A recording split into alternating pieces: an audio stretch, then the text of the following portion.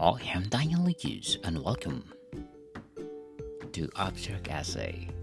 Abstract Essay is a book magazine that I created that talks about the mystery of the universe through digital abstract painting.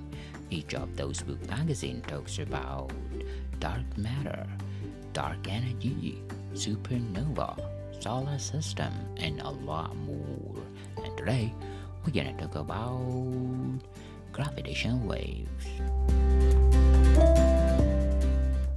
Gravitational waves are disturbances or ripples in the curvature of a space-time generated by accelerated masses that propagate as waves outward from their sources at the speed of light.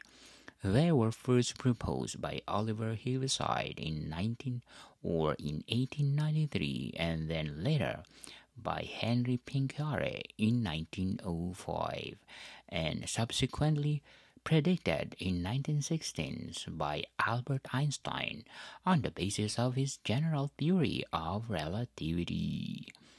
Later he refused to accept gravitational waves.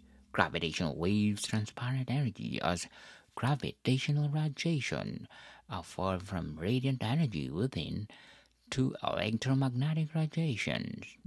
Newton's law of universal gravitation, part of classical mechanics, does not provide for their existence, since the law of predicted on the assumption that physical interactions propagate instantaneously at the infinite speed, showing one of the ways the method of classical physics are unable to explain phenomena associated with relativity.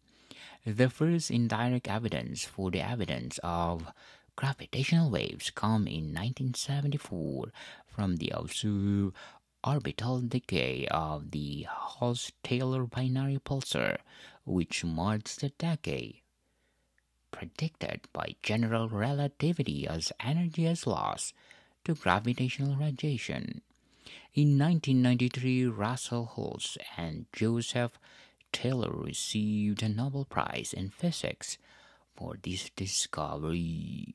The first direct observation of gravitational wave was not made until 2015, when a signal generated by the merger of two black holes was received by the LGO gravitational wave detectors in Livingston, Louisiana, and the Hanford, Washington. The 2017 Nobel Prize in Physics was subsequently awarded to Rainer West, Kim Thorne, and Barry Barish for their role in the direct detection of gravitational waves. In gravitational wave astronomy, observation of gravitational waves are used to infer data about the sources of gravitational waves.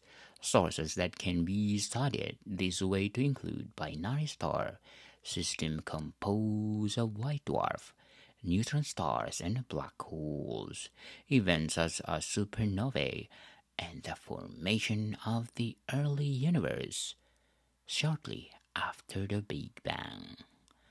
I have a lot of series in my book magazine about the mystery of the universe. Of course, I have gravitational wave, I have dark matter, I have dark energy, I have supernova, I have solar system.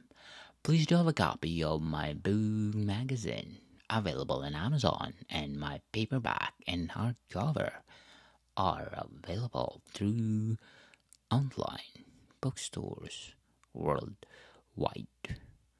Hope like it. More to come, people.